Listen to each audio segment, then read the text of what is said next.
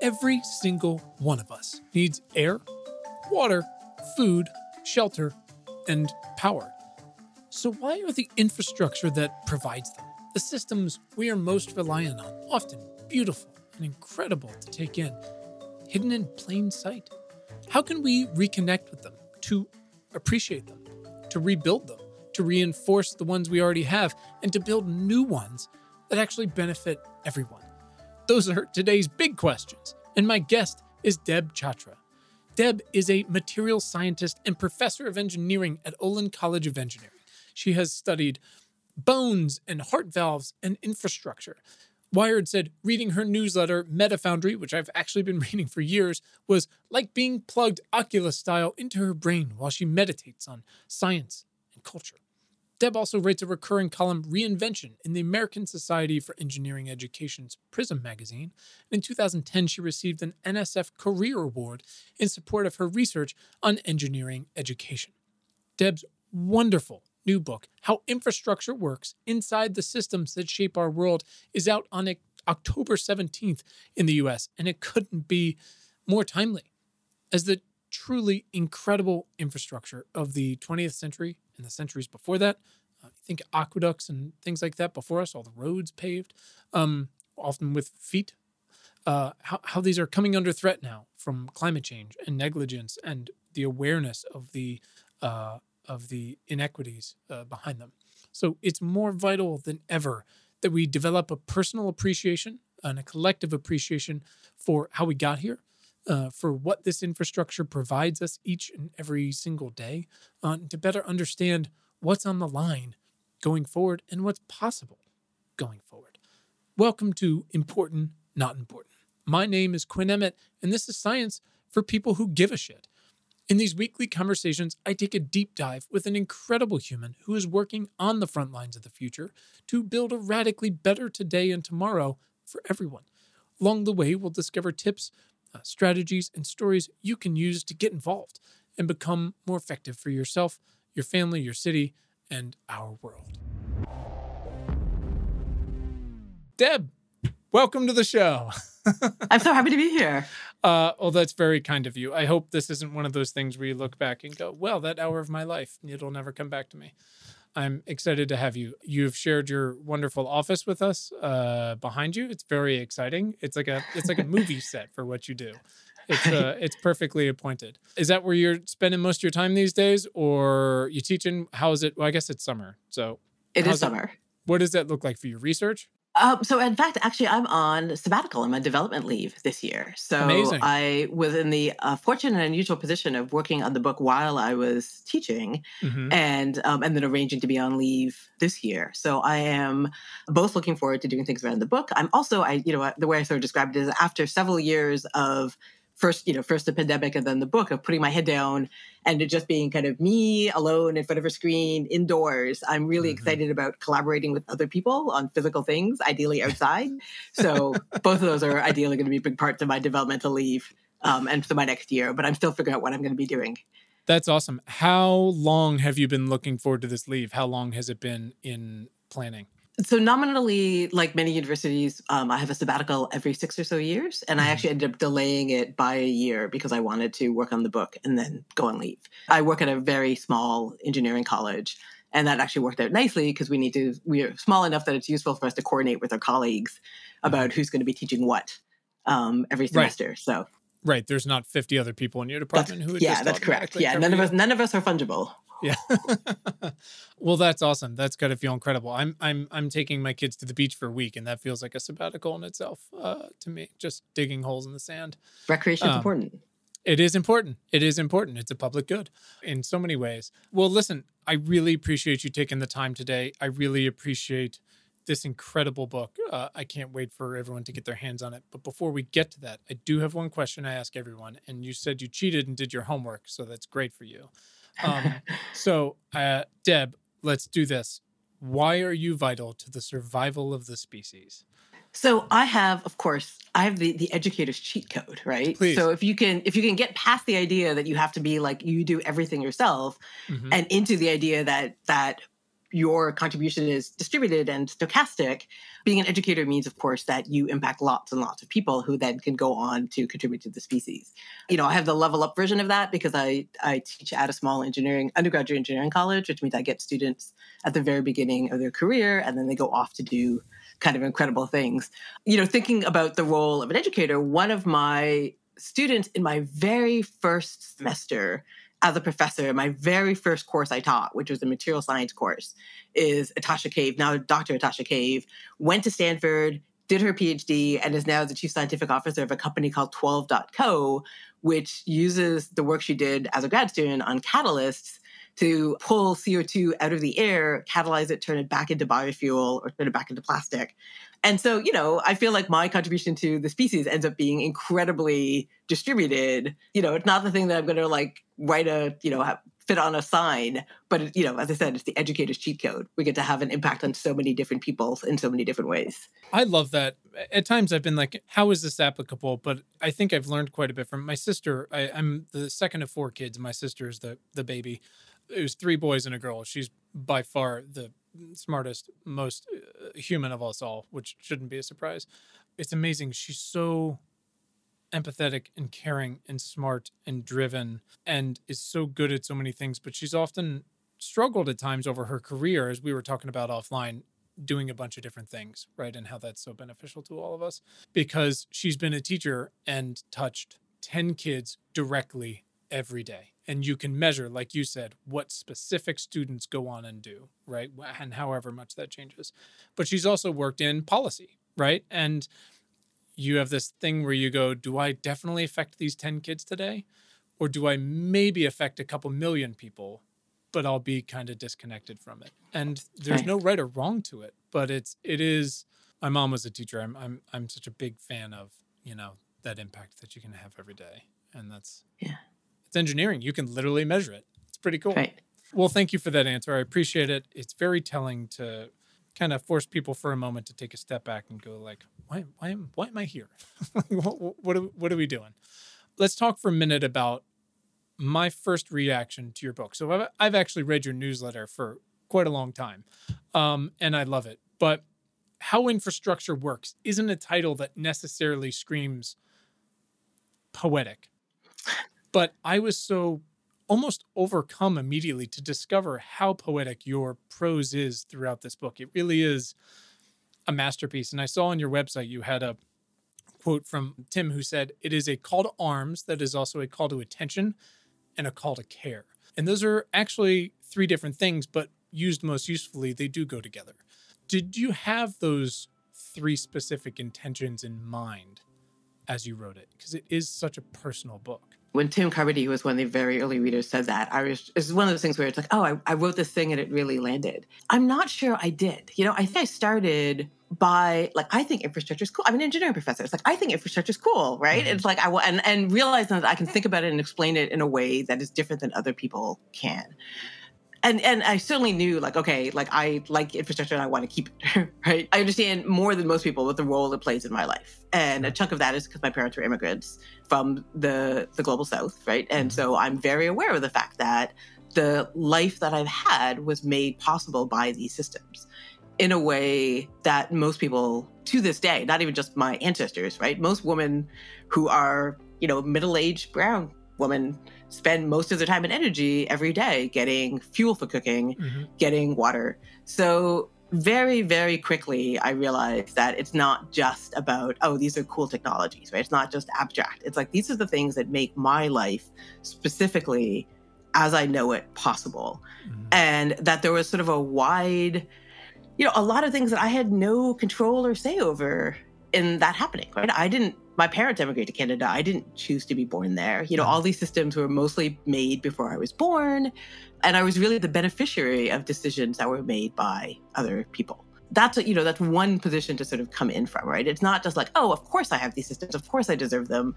Of course this is just the way things are. It's like, oh no, it's a weird historical contingency that I got to benefit from these systems. And even a weird geographical contingency, right? That today that I happen to be born in a place that I got to benefit from these systems. I think that's a really different starting point than most people who come into it with a technical background, just because of who's educated and how and who has the space and time to write a book. So, Sure. There's that line that you should write the book that you want to see on the shelf. And I think effectively that's what I did. I wrote the book about infrastructure that really sort of got into the way it shaped my life, and therefore, of course, the way it shapes everyone's lives. I mean, you describe throughout the book of having a fondness for your local nuclear station.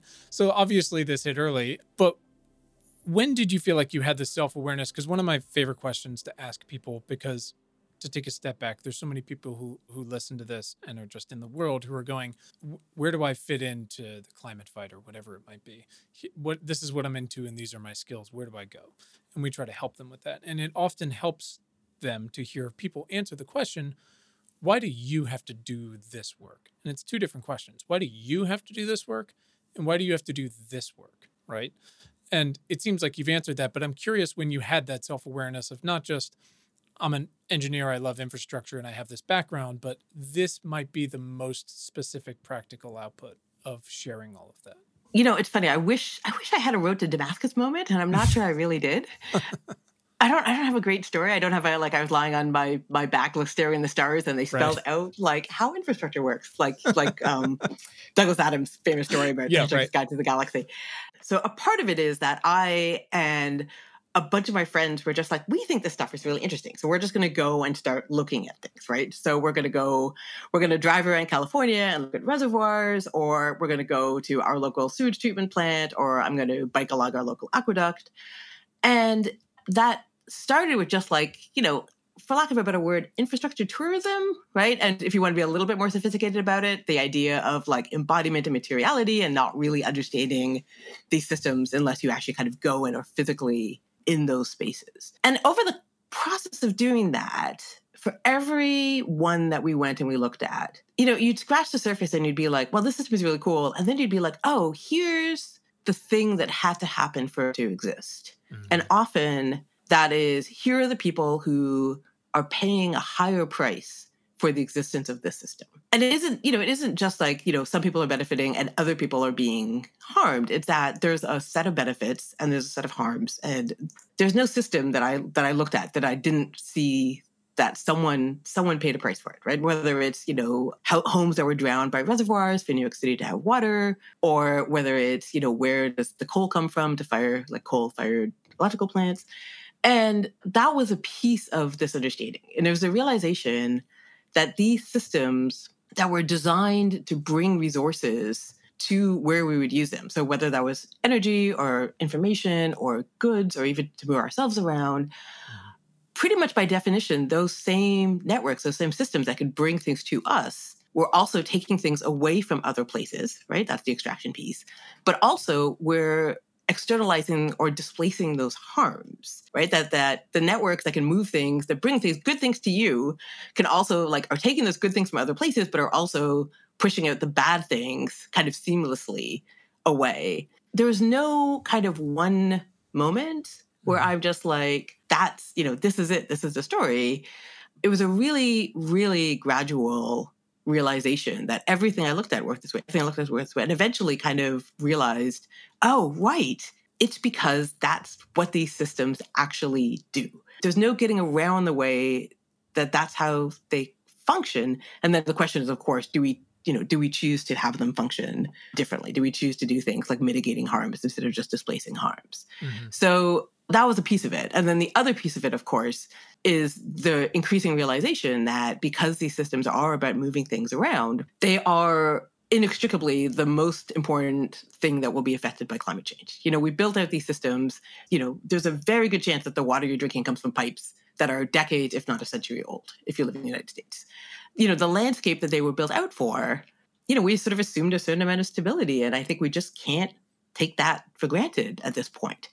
And fundamentally, because these systems move things around the landscape, if the landscape is changing in unpredictable ways, they will be affected in ways that they were not designed for.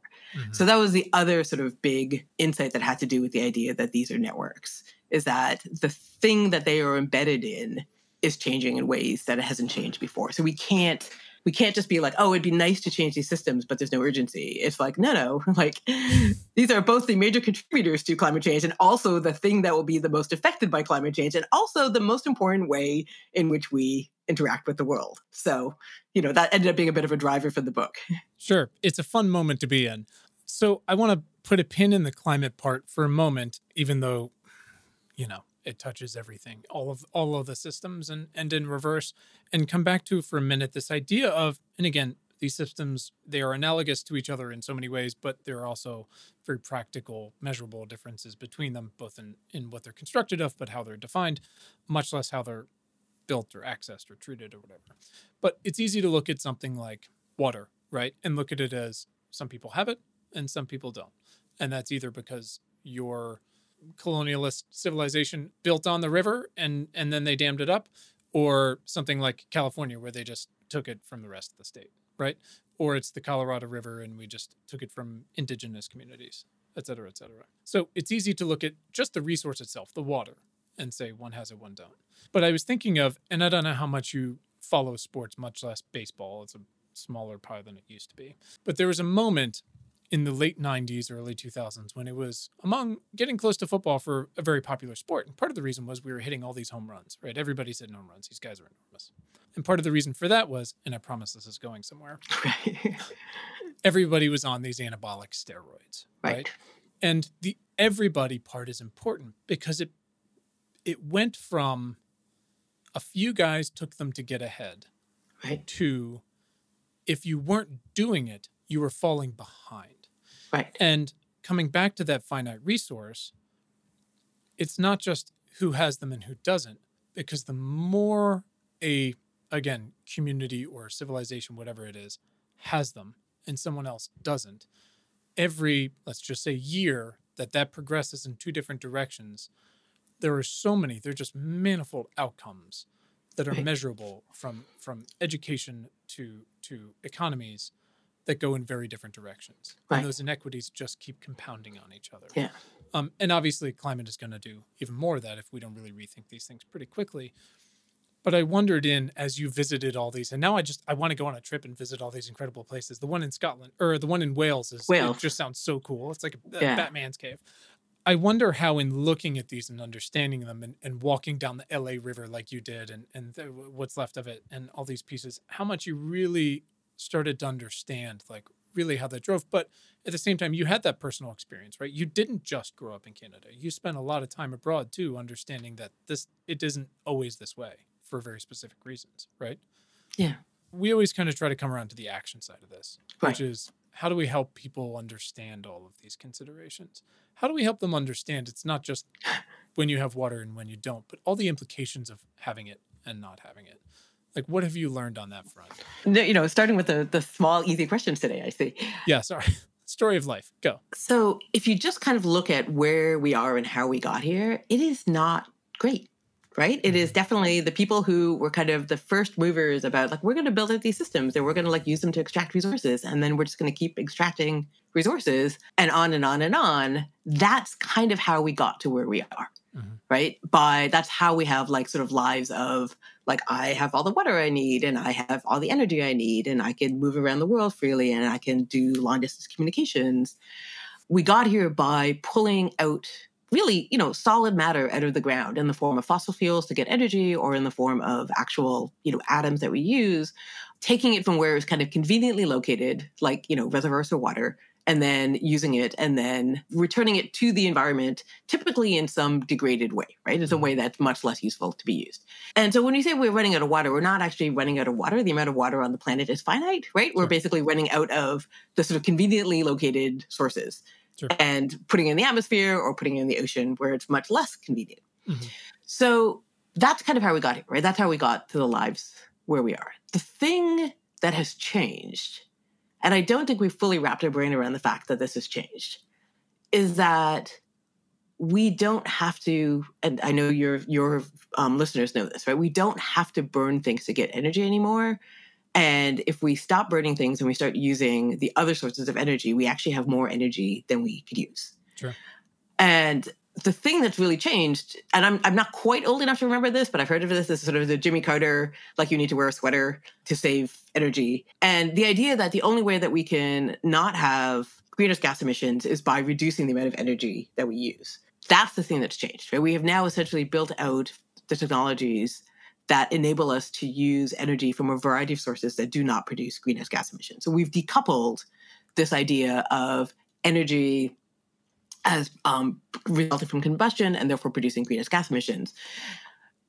I promise you I'm going somewhere with this. Please. But the reason why this is important is because energy is how we interact with the world, right? Mm-hmm. Energy is how we have agency in the world. It's how we move around. So anything we want to do in the world, we have energy. And the real difference between, wealthy countries and developing countries of the global south is not so much how much money they have. It's that money buys you access to energy. And it starts with light. It's the excellent sort of proxy for do you have more money? It's like people buy light. Sure. Because energy gives you agency in the world, right? And it's as simple as like hours in the day. Right, exactly. So what we can look towards is a world where like everybody has the energy to do all of the things that they want to do in the world, right? So because we've decided there's in fact enough energy, we know how to use it now. What there isn't is a lot of actual usefully concentrated matter on the planet, right? We start, there's this idea that we could like pull stuff out of the ground and use it and then dump it. And there's kind of an infinite amount of stuff, right? And we could just keep doing this. And we are now, of course, hitting the global limits of that, right? So it's CO2 going into the atmosphere. It's, microplastics in the ocean. It's the forever chemicals like PFAS and water supplies everywhere. So we sort of understand that the matter part of our world is limited. Mm-hmm. When I'm sort of thinking about the future, what I'm sort of thinking about is two things, right? One is that I would really like it for everyone on the planet to have the same access to energy that I have, right? And the thing that access to energy has bought us over the course of the past 150 years, right, of the Industrial Revolution, is the ability to go past fossil fuels and into renewable sources, right? Into sources of energy that do not require combustion, that do not require atoms, right? That do not require transforming one kind of atom, digging it out of the ground, turning it into a different kind of atom, right? It's a fully different sort of mode. So getting past the combustion to get energy. The thing that we haven't figured out how to do yet is how to fully apply that we have this energy to the problem of having a limited amount of matter. Mm-hmm. Because throughout all of human history, whenever we've gotten more energy, the thing that we've done is we've used it to for most of the time we had barely enough to do anything really, right? So we just kind of used it. But then in the last 150 or so years, when we got more energy, the thing we did with it was we pulled more stuff out of the ground, we used it more, we consumed more, and then we dumped more, right? That's kind of how we started to use matter.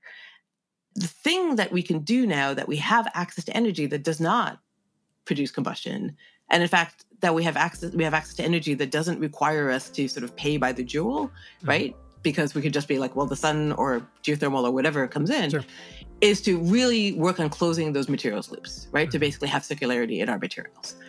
And that's the thing that I sort of see as the world ahead of us, right? Is to say, we started off with this, like energy is super scarce. We just have stuff in the world. We spent 150 years of basically being like, okay, now we have lots more energy. Let's do stuff with a lot more stuff. Mm-hmm. And now we actually have such good access to energy that we can actually say, oh no, actually, you know what? Everyone has all the energy they need, but we need to actually start getting a lot smarter about how we handle stuff in the world. Whether that's water, who has the water and how do they use it? Whether that's, basically leaving fossil fuels in the ground or pulling CO2 out of the atmosphere, whether it's things like aluminum. So I know you had people coming and talking about aluminum a few weeks ago. It's actually one of my favorite examples of like when humans got lots and lots of energy and they figured out how to purify aluminum, which is incredibly abundant. It went from being like a fully precious metal, right, to literally disposable, disposable, right? And, one of the reasons why aluminum is so heavily recycled is because it takes so much energy to separate it out from the ore in the first place that it doesn't take that much energy to do something else with it. So it's relatively inexpensive. But now we're in the world where we get to say, like, you know what? Like, there's actually energy in the world, and we can actually use that to do the things that are hard and are never going to get easier, like desalinating water, right? It's never not going to take a ton of energy to desalinate water. because it's just how salt and water work. Sure. And so that's sort of the how we got here. There's this energy problem, there's this matter problem, there's the how do we distribute material, and we've always kind of done it in ways that are like, if you have lots of energy, you get to have first crack at the matter, you get to use more of the matter. And now we are for the first time in human history at the point where we really understand, no, actually we have lots of energy and we have finite matter, and how do we put those two things together? And that's the thing that is so truly global, right? That's the thing that enables us to go past the idea of colonization, the idea of like scarce resources, the idea of only certain people get the energy to have agency in the world. Sorry, that's a big answer. No, that was beautiful. It was a very obnoxious question. So you're wonderful for taking the time to actually try to decipher it and then to answer it so eloquently and constructively. And it makes me think, and again, like, you know, I don't know, time is a flat circle, but I feel like a year ago I was talking with Akshat Rathi, who's a climate reporter for Bloomberg, and we're about the same age and doing this math on, okay, if we need to decarbonize by X, and realizing how old we are and going like, oh, this is the work of our lives, right? And it is such, and you can say this for so many moments in history, but I'm going to feel like we take ownership of this one, which is like, this moment will be and can be, if we consider it like the way you just broke it down, so fundamentally transformative in so many ways, because not only, like you said, we went from like, what is aluminum to it's scarce to it's in everything in like 70 years, right? It's ridiculous. On the grander time scale, it's upsetting. Just like how we went from horses to, you know, the guys in California talking about the flying cars in a preposterously small amount of time. I'm going to go visit, take my kids to visit the Wright brothers dunes where they threw off. That was not that long ago. Right. And yet, again, pros and cons to everything. Industrialization has been incredible for so many people, but there's trade-offs to everything, and many of those were intentional, of course, right? Yeah. With the colonialism and resource extractions. And what that left was, again, a whole lot of folks, just until today, with massive energy poverty, which has always been this discussion of, okay, but so do we need to get them more fossil fuels so that they at least get out of energy poverty? Because then they won't have to spend so much time in the dark, literally going and getting water when they can and trying to find a way to boil it and all this. But then they're cooking inside and it's more fossil fuels, this and that. But like you said, going forward, we don't have that problem anymore, even though there's still a lot of incentives programmed in the other direction, right? We are and we can and we should move forward.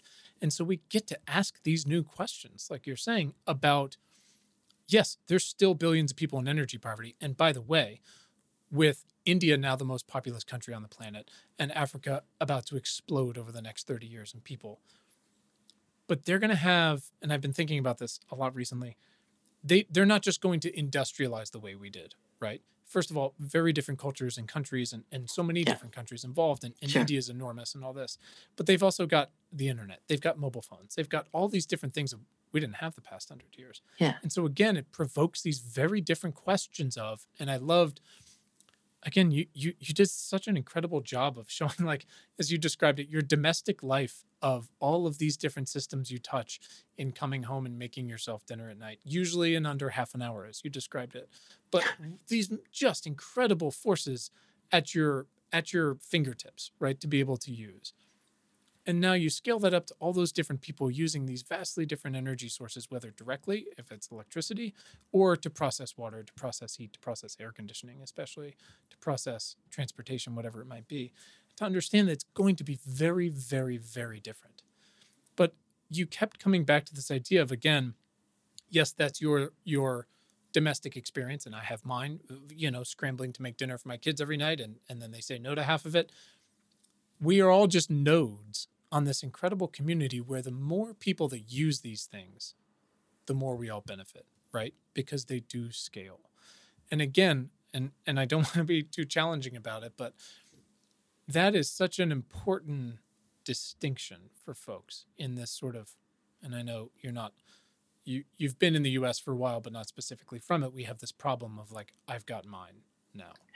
But that's not actually how a lot of these big things got built. You spent a lot of time talking about people had to take a moment and realize I'm just going to have to pay higher taxes or buy all these bonds to build this enormous thing so that everybody can benefit so we don't get cholera. How do we find that mindset again, especially where we are? If you could fix everything, that would be great.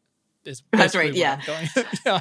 So, I mean, I've lived in the U.S. for decades now, and I do live in a part of the U.S. that is sort of famously, it's the Commonwealth of Massachusetts, right? It is sort of famously not individualist, right? It's famously, we're going to hang together. Sure. I don't think there's one right answer. I think there are a couple of things that I think that are really important. So first of all, I think that part of the reasons why these systems got built out is because everybody recognized that it would be better for them individually if everyone was on the systems collectively, right? So it's like the thing about having clean water is that it is cheaper and easier and better, and you have more of it, and you have higher quality water if you're part of a shared network. And the fact that everyone around you also has access to it is kind of a bonus, but not actually required, right? And so, and that's true for things like telecommunications, right? Or roads. If you have access to, you can go to more places, you can do more things, you can talk to more people, right? The networks that we have scale with the benefit accruing to the individual. And that's why it's kind of an easy sell, right? If you're you're going to pay, yes, you're going to pay money, we're going to build out this water, it will be cheaper for you and your family forever, right? Let's just do this. That is 100% true of moving hard into renewable energy, right? Right now, and this is sort of Vaclav Smil's idea of if you have fossil fuels, the energy per surface area is high. You put a fence around a hole in the ground and you pull out an infinite amount of energy. Sure. And if we have distributed, decentralized sources of energy that are powering these networks, then you are no longer sending all of your money to these 10 companies, right? You can do it locally. You can do it. You can be part of sort of microgrids that are hooked up to to make a larger grid so that you actually have a resilient microgrid in the case of climate, disruption due to climate change. Sure. So fundamentally, a piece of this is these systems are actually going to be better. And I the U.S. is not going to move ahead by having a significant top down. We're going to do a thing. It's and to be fair, it's actually happening. If you look at the IRA and the sort of policy, Sure. it's we're figuring. It's there's a lot of really smart people. I love this, who are trying to figure out, both from the highest levels, how do we figure out the right policy to incentivize these types of systems, and then from the ground up, right? There's everything from research labs that are how do we take batteries out of cars and extract the lithium? How do we create local solar networks for our community that doesn't really have adequate electricity, or to make sure that it stays up? I think it's called Native Solar, that's actually building electricity systems on reservations, right? So communities never really had adequate access to electricity, building out, self-sustaining model, systems for those. And all of that work is sort of happening at all levels. So, I think the US will get a smart grid in part because a whole bunch of people will have F-150s, electric F-150s in their driveway. Yeah. Because they're well, we're going to have power failures and we don't trust the government. And so we need to make sure that our family has power. So we're going to get an electric truck. And it's also a lot cheaper. Like you said, it's just a better truck. Right. So I think that a chunk of the answer is going to be that extremely, in the US especially, I think it's going to be that extremely, depending on where you live, depending on sort of your local incentives and your local culture, you will have the particular pathway that you will use to move forward. But I think that fundamentally, this is not about averting catastrophe, right? This is not, oh no, our infrastructure systems are all going to be destroyed by climate change. We actually have the opportunity to do the things that our ancestors did for us, which is to leave amazing, resilient, inexpensive, sustainable infrastructural systems for the people who are coming after us. And that is a human universal, right? That everyone wants their kids or the people around them to have lives that are as good as they did or as better than they do. And how we get there is going to be highly, highly contingent. But I think there's no question that there is a there that people want to get to. And there's lots and lots of smart people all over the world and all over the US who are finding all the different pathways to get to that world.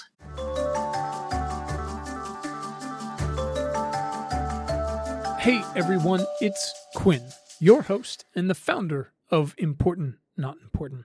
I'd like to take a quick minute to tell you about the INI or INI, whatever we're calling it these days, membership and community. It's a gathering place, really, for our most dedicated shit givers, a place to connect and learn from one another and to have access to me outside of the newsletter and this podcast. We started it last year, and it's grown to hundreds of shit givers from all kinds, from around the globe. I'm talking about teachers and investors, students, electricians, journalists, artists, scientists, and policymakers, and more. Members get exclusive access to our daily news homepage, which is very cool, and to much more top-of-mind weekly articles, research, and tools that you can use and to stay ahead of the game, member-sourced action steps, twice monthly book and culture recommendations that have nothing to do with the end of the world, virtual events, and of course, the membership Slack channel. Look, so many people come to us asking, what can I do? And we think we do a pretty good job of answering that question and providing context for the answer. But the best answers and the best perspective really come from the community, a wide-ranging community. And we would love for you to be a part of it, to feel supported yourself, and to contribute to discussions and actions alike. And of course, by becoming a member, you're directly supporting our work here and ensuring that we get to keep doing it. So if you'd like to learn more, head to importantnotimportant.com. And if you're already a reader, you can just hit the upgrade button at the top. If you're not, go ahead and subscribe for free, and you'll see the option to become a member at whatever level works best for you. And as always, you can always find the link to become a member right in your show notes. So thanks for listening. And as always, thanks for giving a shit. Back to the show.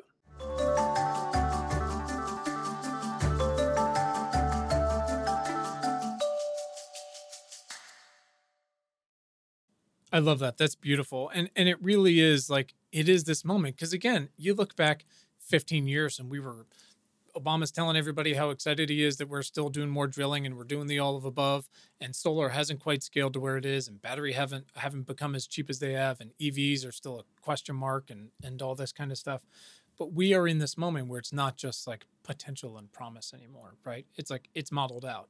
And that's kind of what's beautiful. And I try really hard to embrace the sort of Churchill model of rhetoric, which is like, I'm usually going to tell you how it is without pulling punches, but then provide you hopefully with some measurable, actionable things that get us to a better place for more people. And what's great about, again, how we got here is it's just choices we've made. And now with all of these incredible tools, because of the work that so many people have put in over the past few decades at least, we get to make so many different choices, right? With so much, not just technology and systems and energy available, like you said, everything we need forever, but also just so much more knowledge and self-awareness about sort of the fundamentals that are cutting it, like for the fact that, we still have so many people without health insurance or water, whatever, or the airs. We know that dirty air kills 8 million people a year, and we're still just doing it. We don't actually have to do that, and that's what's great. It's not something where we're like, our smartest people can't figure this out. No, they have. We just have to deal with the political power structures to get rid of it. You spent quite a bit of the book, and I really was thinking about this as you were just talking about how again, how we can build, whether it's in all these cities that are exploding in Africa or on the indigenous reservations. If you don't want to help them get power, we don't have to build this enormous refinery anymore, right? It can be these sort of microgrids, for lack of a better word. And that's nice because it really helps people understand where their power is coming from, where their water is coming from. But you spend quite a bit of the book, and I really appreciated this. It's one of my favorite words, using the word hyperobject, which is things that have become so big and so complex that it's actually really difficult for us to visualize, much less understand. How important do you think it is that people do understand how big and complex these systems have got if we are able to build more localized versions of these things that can help more people? Because it is one of those, when we're getting down to the nuts and bolts of messaging and things like this, hey, this is how it'll benefit everyone, but this is how it's going to benefit you. How big do we need to go, you think, considering how complex these things have become? So I think there's a couple of different answers to that, right? So I don't think there's a one-size-fits-all answer for infrastructure, right? Like where you get your water from, where I get my water from is, actually, I'm in Needham, so I'm in where my office is, and it's like, I know where the town well is, right? It's only a couple of miles away. It's the Northeast, it rains a lot, right? I know where my water comes from. I have family in Los Angeles, and the water in Los Angeles comes from considerably farther away. So there's a piece of it that's going to be contingent depending on where you are, right? In terms of like, what's the right scale? And I live in a major city, so I have, that sort of like localized public transit and then I have, electricity, and we have utility gas, right? So I have natural gas pipeline, or like gas pipelines that bring natural gas. So like, the specifics of where I live, it's going to be really different than where other people live, right? So what the right size is going to depend on what the system is, and it's going to depend on where you live, and it's going to depend on sort of your local environment. So I have a colleague, Dr. Allison Wood, who's a civil engineer, and so she did a bunch of work on neighborhood scale septic systems, for example.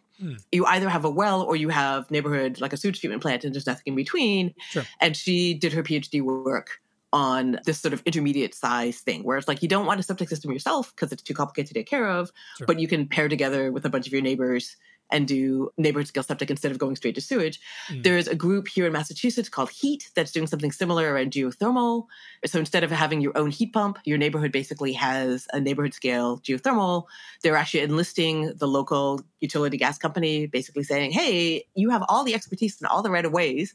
And instead of being a combustion company, why don't you be a home heating company and like avoid this existential threat to your business and help us build out neighborhood scale geothermal. And there's some pilot projects that are happening.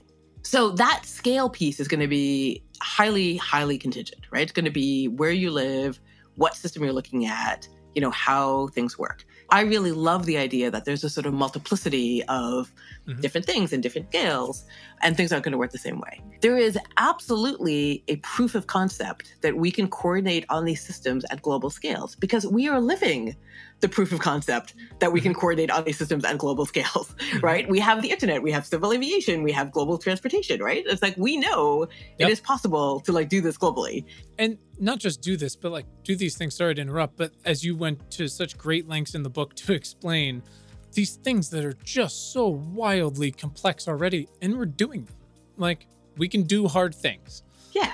We have the proof of concept that we can build out functioning global infrastructural systems. Right. So it's all scales, right? So it's everything from what you do in your household all the way up to sort of planetary scales. That's the hyper object-y bits of it. And then the question, of course, in terms of action, where do you think it's possible for you as an individual to sort of get traction and do things? But the flip side of that is that you don't have to do everything. Mariame Kaba is an anti-carceral abolitionist, so she's an activist in that space. And she talks about the idea of thinking about actions you can take in the short, medium, and long term, and that you could take on the small, medium, and large scale. And because I'm a giant nerd, right, I immediately sort of read this as like a 3x3 grid, and you like start filling in the matrix, right? And it's like, what can you do in each of these spaces? And it doesn't have to be, you don't have to fill in every square, and you're not going to fill in every square equally well, right? You can decide what are the things that make sense for me or don't make sense for me to do. I think it's really important to remember that we got here collectively. We built out these systems to make it easier to do things in some ways than others, right? Faster, cheaper, frictionless, use more energy. And the flip side of that, of course, is it makes doing anything else much harder, right? That makes it incredibly difficult to sort of go against, the salmon swimming upstream against these systems. And so this is where everyone's like, oh, well, why do you drive to work? Why don't you take public transit? And it's like, well, because it'll take me 2 hours to take public transit and I can drive in 30 minutes. So the personal cost that you'd have to pay to take public transit instead of driving is so high, because these are not individual decisions, right? You're making an individual decision that's constrained by this collective system. Sure. And everybody and every household has a different set of things where it's like, these are the things that are constrained, and these are the things that are relatively easy for me to do.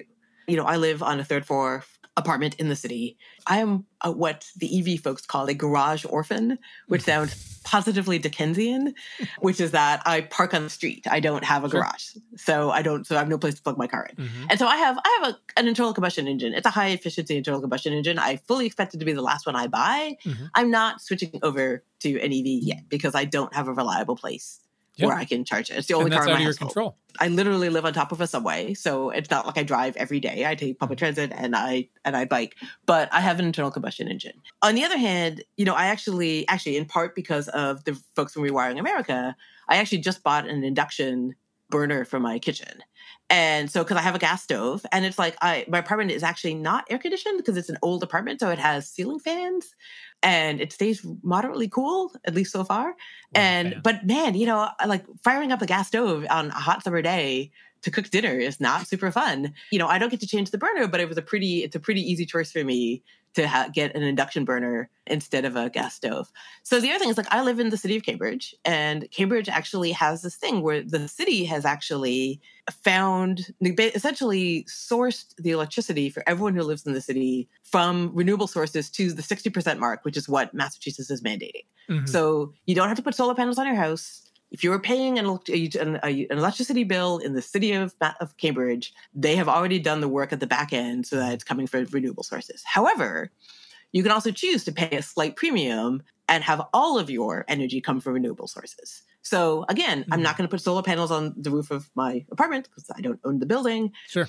But I paid that small premium and all of my energy comes renewable because that means that I can foster the growth of solar. If I own my own house, I would absolutely put solar panels on the roof. And, the people I know who've done it are like, yeah, we did it a bunch of years ago. It paid themselves off. Now our electricity is way cheaper, right? You should totally do that. Sure. But all of these are thinking about what's possible for you in the small, medium, and long term, what's possible at these different scales. One of the things that I actually love is I know that I'm not the only person saying these things, right? I love the fact that we are part of a cohort of fellow travelers.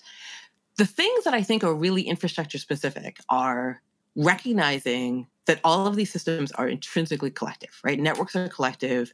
These systems are intrinsically collective. So it means you don't have to go it by yourself. It means that you should work collectively if you can at whatever scale. I think it's really corrosive to criticize people's individual decisions, right? To basically be like, well, you should stop flying, or you should get rid of your car, or whatever, because those individual decisions are so shaped by these common systems, and you kind of don't know what the price that's being paid by any individual person to do it or how that fits into the rest of their life.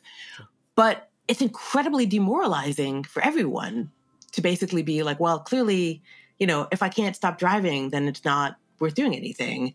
And it's no, it's really hard for us to do this thing, but it's not hard for us to do other things. It's really hard for me to change the furnace in my building, but it's not hard for me to get an induction burner. That's an important piece of it, right? Recognizing that it took an enormous collective investment to get here. Mm-hmm. It is only going to take an enormous collective investment to move forward. That's one thing. The second thing is... Beautiful. Oh, sorry. No, please. I was just going to commend you on it. Please, if you have more to add, go get it. Well, so the second thing, and it's kind of related to this, is that, I've been staring really hard at infrastructure for 5 or so years of pretty considered effort. I've long had the question of tell me about a private system of networked infrastructure, right, that you are happy with. Mm-hmm. And the answer is basically crickets. Right? Is that public systems may or may not work amazing. There are no private systems that people are super excited about and super happy with. And it's the nature of the beast, right? These are network monopolies. They have externalities because they're in our landscapes, right? Those externalities may be dealt with or not. No corporation is ever going to care about the well-being of your children, right? It's just not their mandate. It is possible to build up public systems that do. It is possible to build up public systems that address externalities. It is possible to build up public systems that mitigate harms. If you look at the history of infrastructure, many of these systems started off as private, and then people got together and they're like, yeah, don't do that. Mm-hmm. It's and made them public. Sure. So one of the sort of precepts that I would have is, as much as possible, as these new systems are building out, try to keep them. They don't have to be public in the sense of governmental. They can be mutual aid. They can be co-ops. The rural co-ops in the U.S. that were started off with the Green New Deal, the original New Deal in the 30s, are incredible, right? They are really, moving very quickly into renewables because, as a friend of mine who lives in that area says, if you're a farmer, what the cost and the value of every, I don't know if they would use joules, but horsepower, every joule of energy that you use, what you're paying for it, what you get for it. So, realizing that, if you go into renewables collectively, right, that's going to make a difference. The people who are most happy about their broadband are the people who have co-ops, right? The people who are the best water supplies are public. So there's absolutely the figuring out how to do these things, not DIY, but do it together around these systems at whatever scale makes the most sense for the system. So I would say those would be the two things. And those are not actions so much as they are principles, I would say. But that matters so much because, like you said, we have these examples of so many versions that do work or that work pretty well for most folks, which might be all that we're going to get, because we also have versions, like you said, are privatized and really don't work that well because they just don't give a shit about you. They don't. That's how a corporation literally works. But at the same time, like you said, now we have such a variety of different ways. It doesn't have to be just on this grand scale, as incredible as these things are and as beneficial as they've been to a community. We have so many different versions of a community. I mean, your apartment building, again, this whole it is such an important piece of what we do here is helping people understand and then take action on what they can control and what they definitely cannot, because one is a supreme waste of energy and frustration and time and angst. You cannot put solar power on your building with your bare hands, right? Or pay for it because it's not your building, right? But with enough collective action, right, and a landlord who's great, you could put enough on there and induction stoves throughout and some batteries that it is pretty self-sustaining, at least on the power front in to an extent. And there's manifold different versions of that, like we said, from reservations to HOAs, which are a bit of a nightmare, but it doesn't just have to be on this grand scale that can feel sort of insurmountable a little bit. We have all these different options on an even more granular scale, like you're saying. Making people feel like shit because they can't or won't do something kind of sucks, because it's pretty ignorant of the systems we have designed that have trapped them to do the things they have to do, whether it's driving or not having a health clinic or grocery stores or whatever it might be. Because the good news is, and this is where I have such a problem, like you were saying, with the gatekeeping of individual versus collective, is there are so many things that so many people can do, and those of us that have the resources can make those systems better and more accessible, so those people can have more agency to do more of the things that frankly they would do if they could, because they know it benefits them, right? Like you said, a farmer can measure these things much more acutely and intimately, just as someone who, as they say in America, like, it's very expensive to be poor here. You are much more aware of what a gallon of milk costs than someone like myself, for example. So you hinted at it, and I want to go back to your answer to why are you so vital as an educator. I want to talk about kids, because nobody feels heat more than kids and elderly folks. No one feels... I mean, there's just another report yesterday, and I'll send it to you after this, about, the lead pipes that are still around the world and in the US and what that does to cognitive capacity for kids.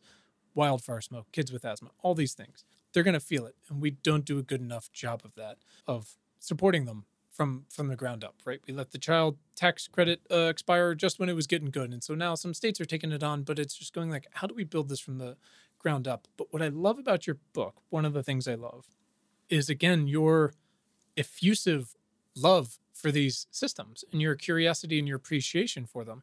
And because my kids are 10 and 8 and 7, but have never wanted for any of these systems, it's really important to me that I not only introduce them to them and expose them to them, but also help them understand them so that hopefully they'll appreciate them. And I wonder how much you think about maybe kids that are a little younger than your engineering students. How do we get them to appreciate, again, these questions we get to ask now, and these things we get to build now, and the people we get to help now? Where do you think we can be most effective on those fronts? Is it in school? Is it in visiting these systems? Like, how do we visualize them? Do you have a kid's book in your future? So one of the things, of course, is, I mostly teach 18-year-olds who want to be engineers. Sure. And I recognize that I don't have kids of my own. I have 2 older nephews and a younger niece and nephew who are around the same age as your kids, who I love dearly. And I want to be cognizant of the fact that, like, I'm not a K-12 educator, and K-12 educators have a full, skill set that I do not have. Yeah. So I'm gonna start with that. So there's actually, I kind of have 2 answers to this. So one answer is, like, yes, like, I think that we should celebrate our infrastructure, and I actually think that people love infrastructure. Mm-hmm. And it's not just weirdo like kids like me who are like, there's a science center at my local, my local plant. There's, at Niagara Falls, the New York Power Authority has a fantastic visitor center at their power station in Niagara Falls. I went to the sewage treatment plant in Brooklyn because there was an open day in New York City, and it was like getting Beyonce tickets. Like, it was so oversubscribed. So many people wanted to go. Cool. So I actually think that people, like, including younger kids, love seeing these systems, right? Like, love seeing them and seeing how they work, right? And so making, basically being like, there are all these cool things out there. It is recognizing particular ones that are public, right? That's like, I know everyone's like a little bit scared about like physical threats. And it's like, no, like, actually, if you have a whole bunch of 10-year-olds who are excited about your thing, right? Mm-hmm. That's actually a much that is how you guarantee its safety for generations. Totally.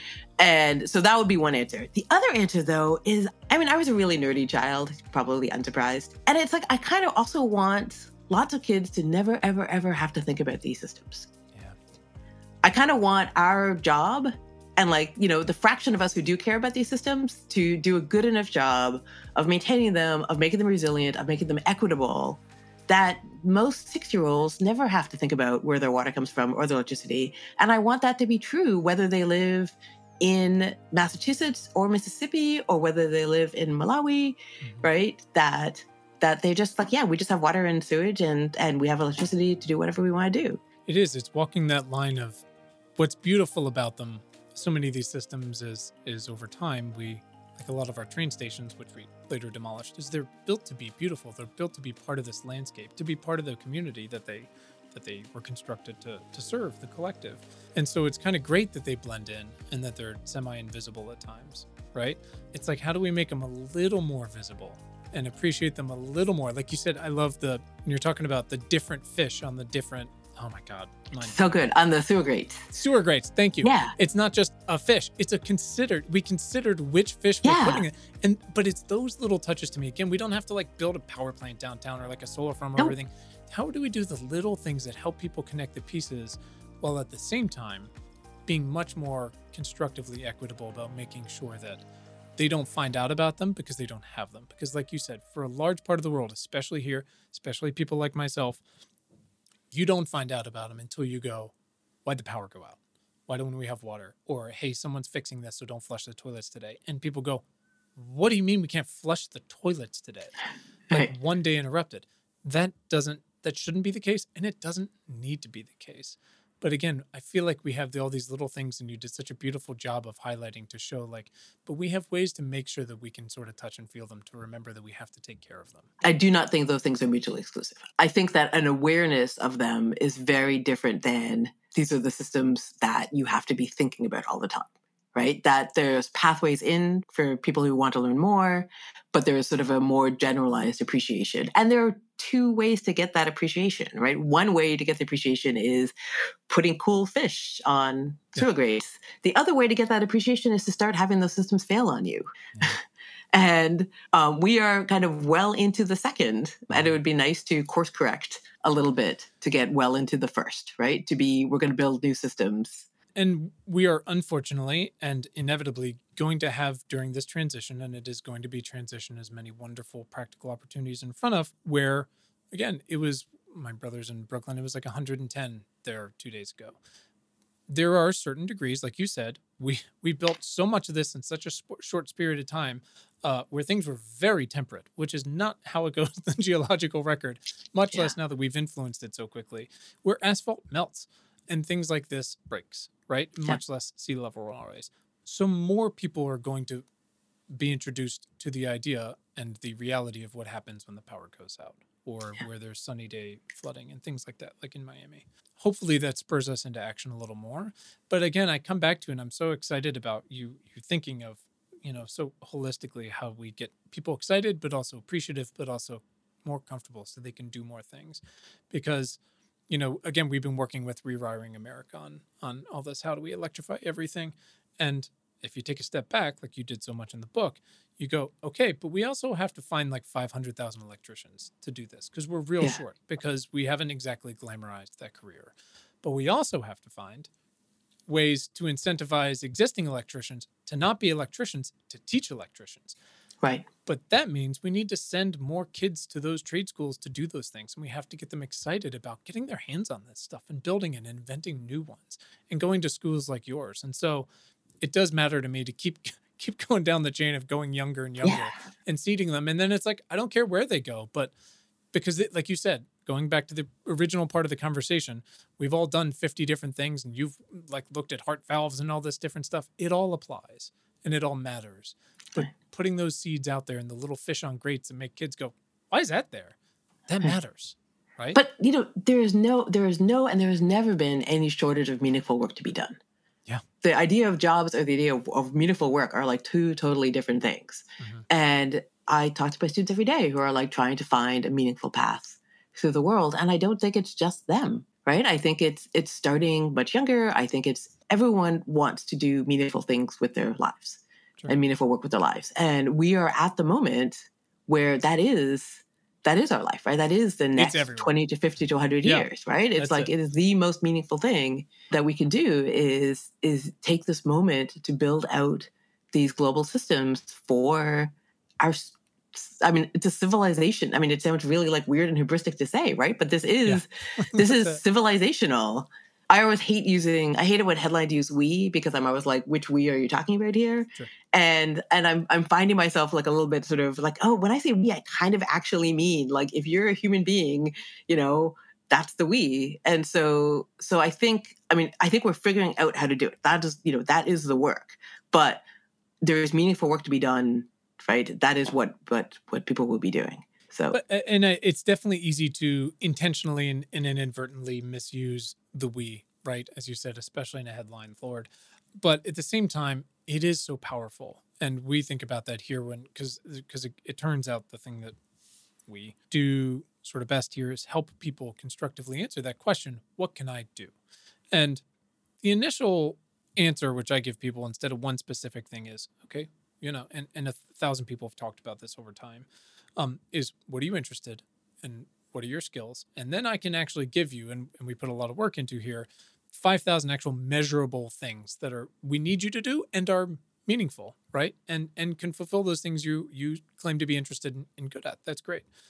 But at the same time, I focus a lot on this idea of what I call compound action, which is how we got here. It's people fighting for better baseline standards along the way. And that takes time, and that takes all of us. And so that we is important. So it's not about what can I do or what can you do, Deb.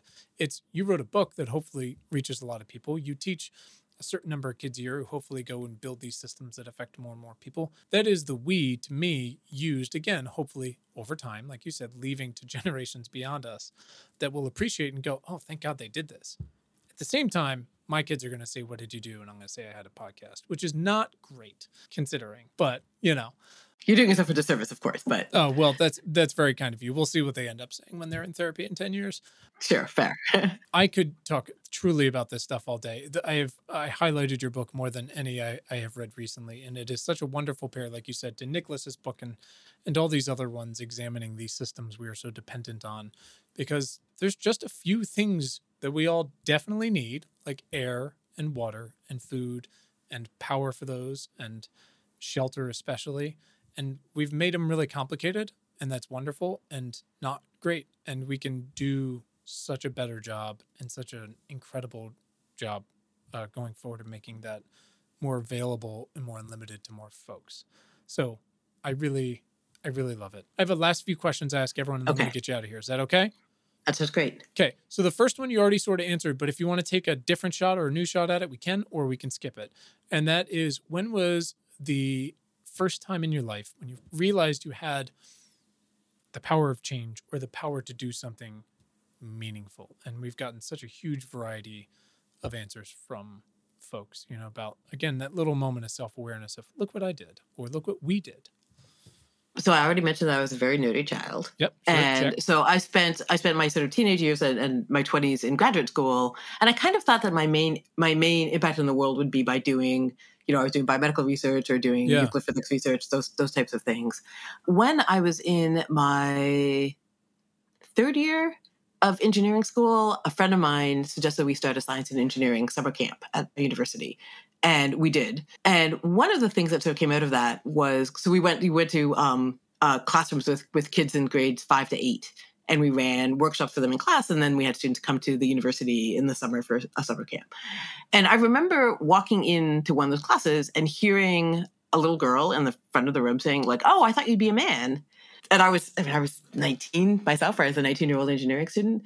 So when you're talking about, people being electricians and like, how do we get people to go in those paths? One of those early things was sort of realizing, and I've done a lot of work in the space about making these welcoming environments for people, regardless of their background. Mm-hmm. And so that is absolutely going to be a piece of how do we get more electricians? How do we get more people in these spaces? And so that was certainly, it took a long time to come to fruition, but that was certainly one of the first few moments where I really consciously registered that young people had already had sort of shaped their idea of who does what in the world. And I think that's a thing that we're going to want to continue to work on changing moving forward. Sure. Absolutely. No question. Well, thank you for sharing that one. Who is someone who has positively impacted your work in the past 6 months? 6 months. 6 months is a narrow window. I know it's a really obnoxious, specific question. Yeah. And I'm going to be a tiny bit obnoxious back, although you probably realize that because I tend to think in terms of like systems and being distributed and decentralized, probably the people who have been, and you already know I'm going to answer the question wrong because I'm saying people. I have really, really benefited from the fact that I have a number of friends who are writers. And so while I was in the sort of stage of like trying to finish the book and mostly working by myself, a number of them actually have said nice things about the book. So Helen McDonald and Ed Young and Austin Kleon and Robin Sloan, Clive Thompson, people who really just gave me an enormous amount of moral support and enthusiasm for what I was doing when I was like, I have no idea. You know, writing a book is so hard because you have to have enough hubris to think that this is a thing that people are going to want to read. But if you have so much hubris that you're writing a book, you're like, people are going to read this. It's going to be a terrible book. And so balancing those two things is really hard. And I really appreciate it. I benefited from so many people who've gone through the process who sort of helped in that space. I love that. Those are all people I can't even begin to quantify how much I have read of all of those people's writing. But also, like you were saying, the hubris later sort of measured of, did it add something to the world? Did it bring something to people? And all of those people did that. And I think your book certainly will as well. Thank you. It's just so meaningful and wonderful. Last question. What is a book you've read in the past year yourself, with all of this free time you've had, that has either changed your thinking in some way or maybe considered a perspective on something you're more on top of that you hadn't before? And we got a whole list up on Bookshop and all that jazz. So I'm gonna give you two answers. And so yes, in my copious free time, actually really the brain space part of like not reading a lot of nonfiction, the most interesting sort of idea space that I've been in over the past year is philosopher C.T. Nguyen, who wrote a book called Games, the Agency as Art. Okay. And I came across him through, I want to say he did a podcast with Ezra Klein, where he made the case that games are the art form that directly manipulates agency. And so the idea is that when you set up how you play a game and like what the rules are and like how many points different things are worth when you play a game, and he used the example, both of us climb, so he used the example of doing rock climbing as like the hardest way to get up, is that you're essentially saying, Professor Nguyen makes the case that if, paintings manipulate sort of vision and music manipulates sound, games are art, but the thing that they manipulate is agency. It's like, how do you interact with the world within the sort of circle of play? And he talked about this in the context of gamification, and he talked about this in the context of a book called Seeing Like a State by James E. Scott, which is really influential to people who think about things like infrastructure. And it was one of those things where, I'm listening to this interview with him, and it's like so many of the things that I think about in terms of education and infrastructure and games. It's like, here is a framework for like how to think about these larger things. So the thing that he's working on now is the question of trust, that if we live in an incredibly complex world, we can't actually ourselves evaluate everything. And so we use an epistemology that's based on trust, which is, and so this is when someone says like, like Harvard professors say, blank. But also that means that those signals can be actively messed with. Those two things, the idea of games as directly manipulating agency and this idea of thinking about sort of hostile epistemologies are, I would say, the two brain expanding ideas that I've come across in the last year or so. And it's C.T. Nguyen is the philosopher. I really love that. I'm going to go find that. The worst part about this question is what it does is every week it adds 1 to 2 books to the top of my list. And all the other books are like, we've been sitting here for like a year. Like, what are we doing? Right. It's great. That is wonderful. Deb, thank you so much for this. Your book comes out, and again, I don't know when the show will come out. It's completely up to you. I think it comes out October 17th. Is that right? In the U.S.? That's right.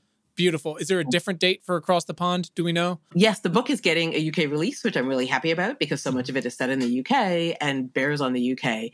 And the date for that is November 2nd. Awesome. Rock and roll. And again, we can adjust that, cut it, put it in show notes, whatever works, whatever is most helpful.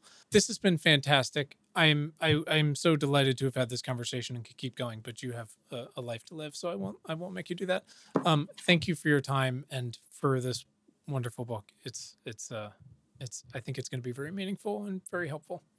Thank you. It's been a pleasure. Thank you. And that is it. Important Not Important is hosted by me, Quinn Emmett. It is produced by Willow Beck. It is edited by Anthony Luciani, and the music is by Tim Blaine. You can read our critically acclaimed newsletter and get notified about new podcast conversations at importantnotimportant.com. In fact, there you can also find fantastic t-shirts, hoodies, coffee mugs, and other things. You can send us feedback. I'm on Threads at Quinn Emmett or at important.imp. I'm also on LinkedIn. We're not really doing Twitter anymore. If you're interested in sponsoring the show, you can also go to importantnotimportant.com. Thank you for listening, and thanks for giving a shit.